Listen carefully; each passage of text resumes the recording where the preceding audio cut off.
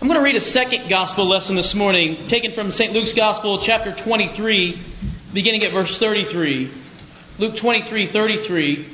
St. Luke records, "And when they came to the place that is called the Skull, there they crucified Jesus, and the criminals, one on his right and one on his left. And Jesus said, 'Father, forgive them, for they know not what they do.' And they cast lots to divide his garments, and the people stood by, watching, while the rulers scoffed at him, saying, 'He saved others, let him save himself, if he is the Christ of God, the chosen one.' The soldiers also mocked him, coming up and offering him sour wine, and saying, 'If you are the king of the Jews, save yourself.' There was also an inscription over him, 'This is the King of the Jews.' One of the criminals who was hanged railed at him, saying, 'Are you not the Christ? Save yourself and us.' But the other rebuked him, saying, 'Do you not fear God, since you are under the same sentence and condemnation? And we indeed justly, for we are receiving the due reward of our deeds. But this man has done nothing wrong.' And he said to Jesus, 'Remember me when you come into your kingdom.' And he said to him, 'Truly I say to you, today you will be with me in paradise.'" Again, this is the gospel of the Lord. Praise to you, Lord Christ. The story is told of a young boy who was walking along the street, and he sees a telephone pole, and on the telephone pole a homemade sign announcing a reward for a lost dog. It said this: "Reward, lost dog, has 3 legs, blind in the left eye, missing the right ear, tail broken, accidentally neutered, answers to the name Lucky." Maybe the fact that he's still alive does in fact make him a little lucky. But it's not what we think of when we think of luck, is it? We think of that, that girl who always seems to fall into good fortune. Or that guy who could take his last dollar and buy a lottery ticket and hit $1 million. That's lucky. That's what we think of as being lucky. Luck is the one thing that usually eludes our Cleveland Browns, right? It's the thing that usually falls into people like the Dallas Cowboys or whoever. Luck is not something that we usually think of as hardship. Well, it's those kind of good things. I remember the first religion course I ever took in undergrad. The professor was going over the syllabus, and he was talking about how we would be evaluated. A series of quizzes, examinations, that sort of thing. And he actually had right in the syllabus, you can do one of 2 things. You can study hard and prepare for these exams and quizzes, and perhaps do well in the course. Or you could rely on luck and probably not do so well. And he says, and luck really isn't a vital part of anyone's good theology, so you perhaps should study instead. And some of my friends did, and some of them relied on luck. And they usually found out that luck doesn't work in a university course. But you know lucky people, though, haven't you? You know those lucky people.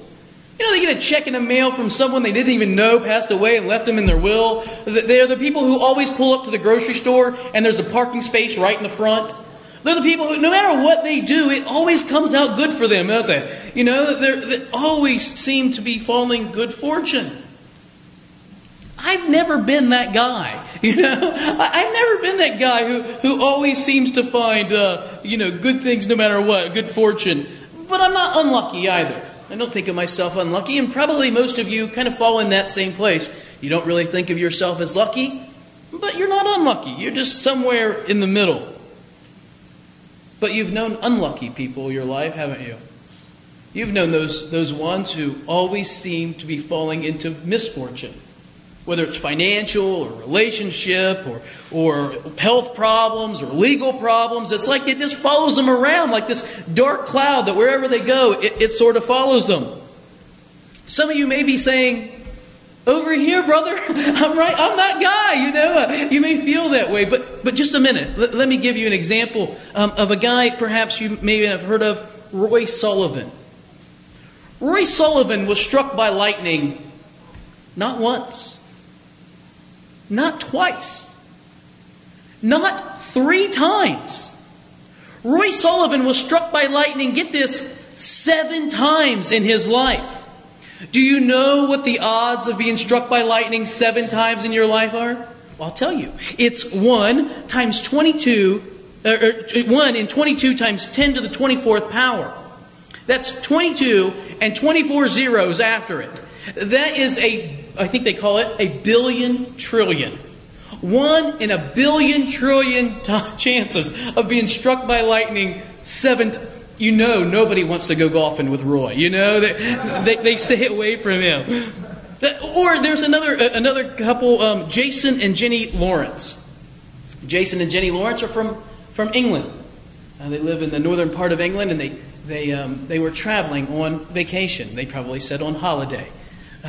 In 2001, they went to Manhattan in September of 2001. And we're in downtown Manhattan on September the 11th, 2001. And though they were lucky to have escaped with their lives, they witnessed the most horrific terrorist attack in the history of the United States. They traveled back home to England, and then in 2005 decided to take holiday in London, stay in the country, and go to London. They were traveling on the tube, going from place to place, visiting different shops and the like. What happens in 2005 in London? The worst terrorist attack in the history of the country, in the tube and on the bus stations, and they were there to witness that as well. They survived, perhaps consider themselves lucky to have survived. And a few years later, in 2008, thought, we're going to go somewhere really different. Let's go to Mumbai in India. I mean, nothing ever happens in India, right? They're in 2008. They're in Mumbai, India. What happened in 2008 in Mumbai, in India? Yes, you're right. A terrorist attack. They're there to witness it yet again.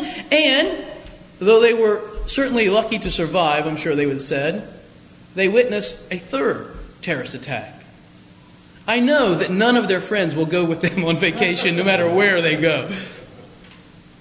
But they saw it firsthand. All of us here, through the news media, through television, through newspaper, through radio and the internet, we all have witnessed what terrorism has done to the world. We know just the difference in the way the world operates today versus the way it did, 10 or 12 years ago. What a remarkable change has taken place in our world. We have witnessed it through the lens of a camera.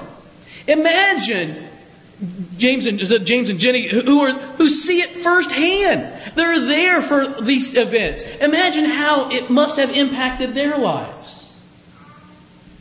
Imagine the difficulty in witnessing these terrorist attacks. The gospel that I read to you has another scene of human carnage. It's a horrific scene. It's a scene of Jesus of Nazareth being crucified. Crucifixion was an awful, awful way to die. In fact, contrary to popular opinion, Romans did not crucify every Tom, Dick, and Harry that came along. They didn't crucify people for shoplifting or squealing their chariot tires too loud in the neighborhood. That's not why they crucified people. They crucified people for one reason, for trying to raise up a rebellion against the empire. As I said, it was a horrific way to die, and it was reserved only for criminals against the state. In fact, it was so barbaric a manner of death. It was so awful the way that the person would die that it was only reserved for non-Roman citizens. If you were a Roman citizen and you tried to stage a coup d'etat and you were caught, they would execute you, but not through crucifixion. Crucifixion was so horrific, it was reserved only for non-Romans. Jesus was crucified. He died a type of death that has been viewed by many the most awful crucifixion or most awful execution in the history of humanity. When you put on a cross, you actually begin to suffocate by the weight of your own body. Your body is so heavy against your lungs that you can't breathe. Add to that Christ was crucified with nails in His hands and feet. The only way that you could breathe was to pull your body up, to lift up with your legs and your arms as much as you could so that oxygen could come into your lungs. But then He had a choice, doesn't He? Does He pull up on these nails that are piercing His hands and have that pressure against His hands and feet just to breathe, or to suffocate under the weight of His own body? As awful as a way to die as that might be, can you imagine being a spectator to that event? Here you are in Jerusalem, walking down the road, minding your own business, doing your own thing.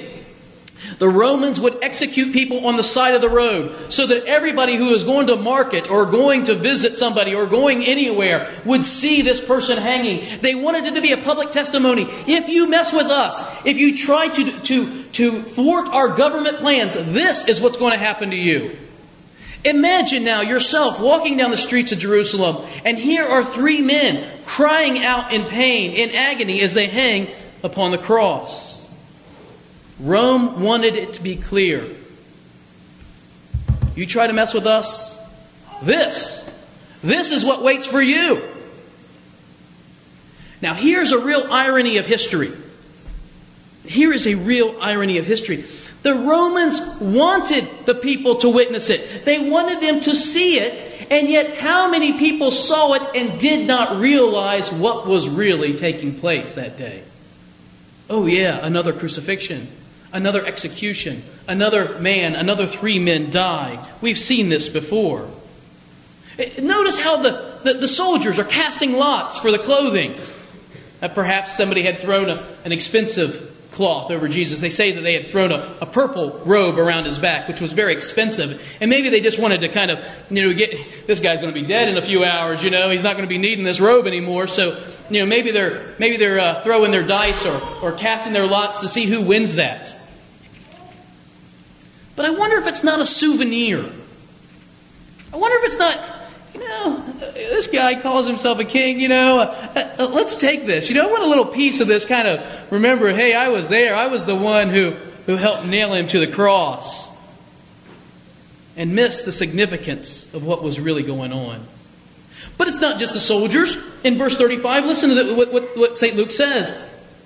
And the people stood by watching. It's steleo, it's to see with your eyes. They stood by and they looked. They saw what was going on. And people were out there. The crowd was gathered. They saw what was happening. They saw him dying on this cross. They were witnessing it with their eyes. And yet, they somehow still weren't seeing it. I think even the most strident follower of Jesus that day, even the most determined, the disciple of all disciples was looking on and saying, oh my goodness, it's over. This whole Messianic movement, this whole kingdom of God is done. Look what's going on. We're finished. They saw, and yet they didn't see. And then there's, of course, one other twist of irony. All sorts of them in this passage. They get up there and they hang a sign. Titulus Crucis. It's a sign that's hung up above the cross. You've seen perhaps on crucifixes, INRI, right? Jesus of Nazareth, King of the Jews. In some manuscripts it says it was put up there in 3 different languages. In Latin, in Greek, in Hebrew. Lest anybody miss it. Don't miss what you're seeing here. Jesus of Nazareth, King of the Jews. Not he said he was King of the Jews. Not others said he was King of the Jews. But King of the Jews, this one. That's what it says literally. King of the Jews, this one. The Holy Lamb of God. Perfect sacrifice for sin. What Isaiah calls the suffering servant of God. Hanging there. And everyone saw it. And everyone missed it. At the same time. Today is Christ the King Sunday. It's the last Sunday of the church year. We begin Advent 1 next Sunday. And we tell the whole story all over again. We've been doing this for, over 2,000 years now. We keep telling this story every year. We're waiting. He comes. He lives. He dies. He's crucified. He's resurrected. Go tell the message to the world. This has been our pattern. Let me tell you what. Next year, same pattern. It's a preview of things to come. We're not going to change on this. Today's the last day. The last day of the church year. And so a question comes to all of us. What have we witnessed this year? Have we witnessed the crucified Lord? Have we seen the cross and its power in our own lives? Has it been a part of our day-to-day life? Yeah, I know Sunday church, need it, have to have it, couldn't live without it, and not just because I work here. Okay, but I know that it's an important part of our lives. Food drives, feeding the poor, every week we do it. Coats for needy people? Absolutely. Bible studies? Gotta have them. But what about the resurrected Christ on Monday morning? On Tuesday morning? On Thursday evening? What about that? Has that resurrected Christ been a part of your life? Has he been a part of mine? Where's the cross that's a souvenir that we carry around? Oh, remember when? I remember when I was just 10 years old, I played baseball. I played baseball for the Medway Dodgers, a little team just on the north side of Dayton. And there's this kid on my baseball team named Ernie, and Ernie and I were good friends. And I remember Ernie telling me one day, my dad's taking me to the Reds game tomorrow. It was a Saturday, and it was going to be, Ernie was so excited. It's bat giveaway day. Not one of those little dinky bats, but a little league size 27-inch baseball bat, wooden one. Oh, he was so excited. It's going to be a great day. And I thought, Ernie, I hope you have a great time, whatever. A little jealous, I'm sure, as a little kid, And that Saturday morning, Ernie got up, and his dad said, Ernie, your sister's sick, and she can't go, and we got an extra ticket. You got a friend you'd like to take with you? Ernie said, I'd love to take Joe Boyle with me. Let's go get him. And he said, well, you should call him. No, let's just go pick him up. He'll be at home. I spent the night with my cousin that night, who lived right around the corner. Yeah, exactly. Ernie drives up to the house, knocks on the door. Joe's not here. He spent the night with his cousin around the corner. Oh, that's too bad. And Ernie's walking back to his car, and there's my next-door neighbor, Danny, who also played on the same baseball team with me and Ernie. Hey, Danny, want to go to a Reds game? That afternoon I get home, here comes Ernie and Danny. Chocolate ice cream stains around their mouth, lugging these baseball bats that say Cincinnati Reds and George Foster and whoever else's name's on it, and I could have beat Danny with that bat that day. It was so close. I was that close. And I missed it. So unlucky. Isn't it a shame that when you're that close and you miss it? Imagine if it was something really important. Amen. Amen.